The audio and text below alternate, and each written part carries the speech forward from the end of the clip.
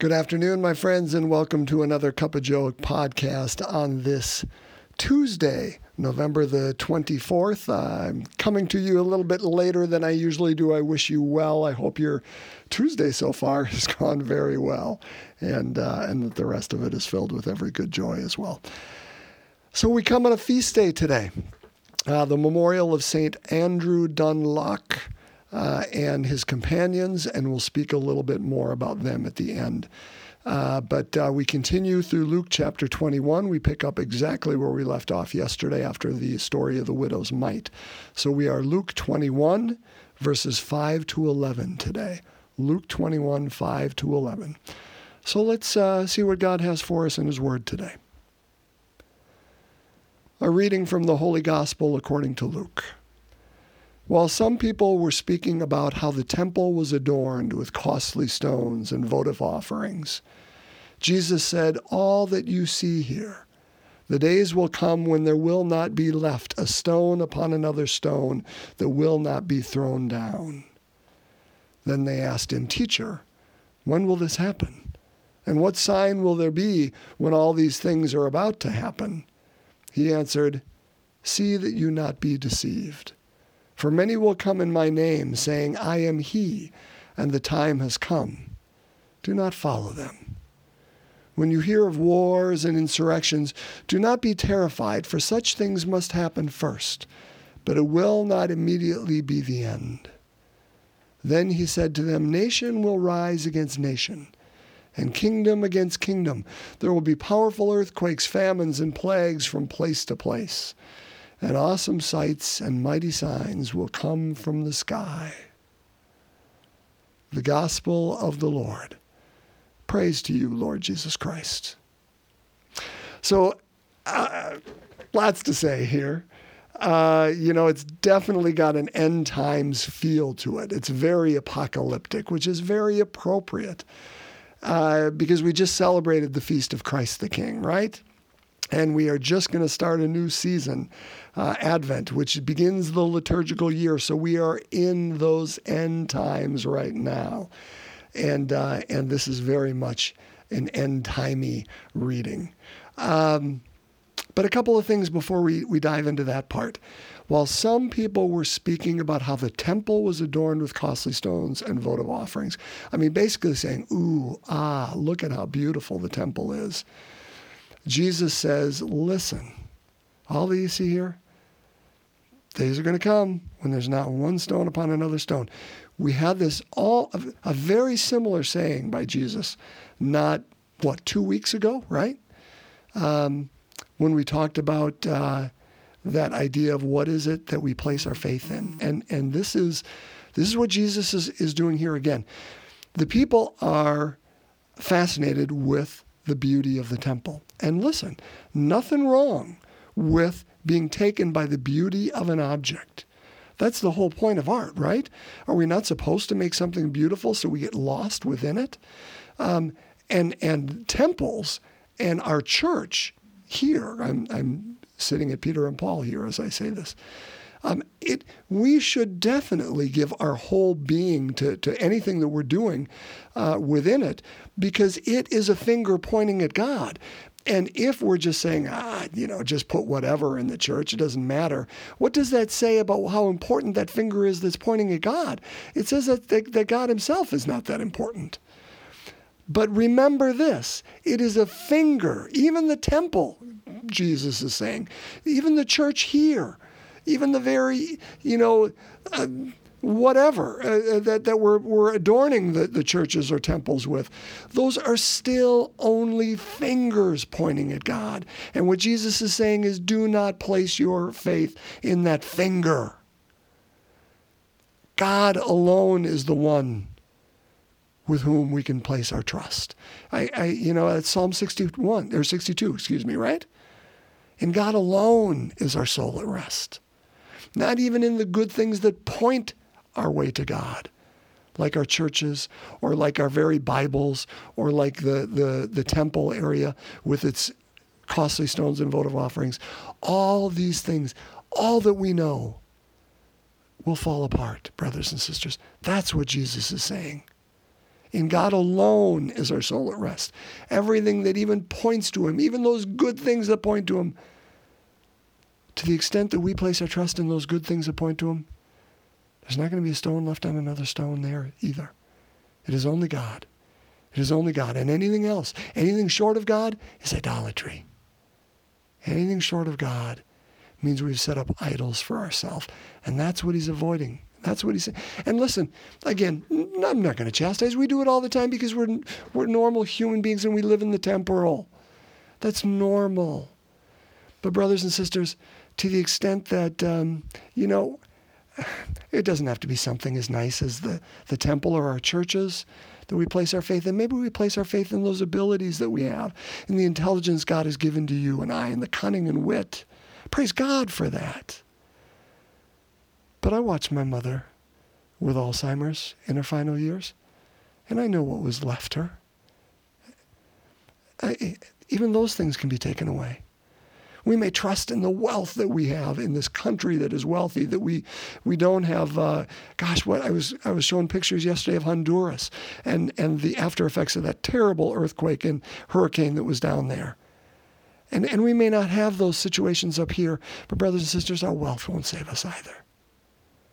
Or our health, or our, the nice clothes with which we adorn ourselves, or, goodness sakes, Madison Avenue has made a living out of it, right? Oh, if only you buy this Cadillac. Look at this commercial, how life is going to be okay. And none of us really believe it, but we kind of believe it, right? We want to. Or if you wear this cologne from Dior, the new one, you're going to dress up like that woman. Or people will fall around you like they are her. Not one thing will be left upon another. Nothing. When will all this happen? It's happening all the time, right? It's happening all the time. It's happening right now. So this is absolutely an apocalyptic reading that we're looking toward end times. But they were happening at the time. Remember that I talked about Luke being written after the year 70 AD. And this is another scripture verse that we can point to that says, one stone's not left upon another, because that's what the Romans did to the Jewish temple. And it helps us put this gospel in a time frame. But also, no, brothers and sisters, not only is it pointing us to the end time, it's pointing to end times in our life right now. It happens all the time when the moon turns blood red in our lives, and one stone is not left upon another, and this, this division, and these signs, and the stars fall from the sky, all this stuff, because it happens in our life. And this is as good a time as any to talk about how we as Catholics see time. It is not linear for us Catholics. It is not start here at point A and it goes directly to point Z and it moves there. No, think of a spiral. It's an upward spiral. How many times have you, if your parents, I'm sure your children, have said, how can we come to church? And we hear the same readings all the time. Nothing changes at church. You know what? They're wrong. Do you know what changes? We do. Because we encounter those readings a year later or 3 years later on that cycle, a different person than we were when we heard them a year ago or 3 years ago. Remember that upward spiraling circle? That's the idea, is things in my life may have fallen apart. My relationship with my spouse may have fallen apart. And I hear things in readings that I never heard before. Or things in my life, I may have lost my job, or I may have lost a loved one, a family member, or I may have lost an ability or an understanding of who I am and myself, that I'm hearing things in readings that I've never heard before, because I've gone through that part where the stars fall from the sky and the moon turned blood red, and one stone was not upon another, because I trusted in something over here, and everything was taken from me. And so these readings mean something completely different to me now than they did even a year ago or 3 years ago in that cycle that I heard them. That's what time is, brothers and sisters. It is upwardly spiraling. Is there an end point? Of course there is. Of course there is, because we believe in the second coming of Christ. And this reading points to it, but it also points to the now. It points to both. It's both and within Catholic thought. And that is how we view time. God is involved, brothers and sisters. But he says, don't put your faith in the temporal stuff. And we will. And we will again, even after I say this. And as I know it, and I will too. We will. But you know what? Those things are going to be shaken from us until in God alone is our soul at rest. Because he's a jealous God. And he won't stand for any idols between us and him. And rightly so. He's the only one to whom homage, our adoration belongs. Not even good stuff. Not even good stuff. Not only those we love that he has given. Not only those fingers that point to him so beautifully. Even those things fall short of the majesty and goodness of God. Last thing, I told you it was a feast day today. And it's the feast of St. Andrew Dunluck and companions.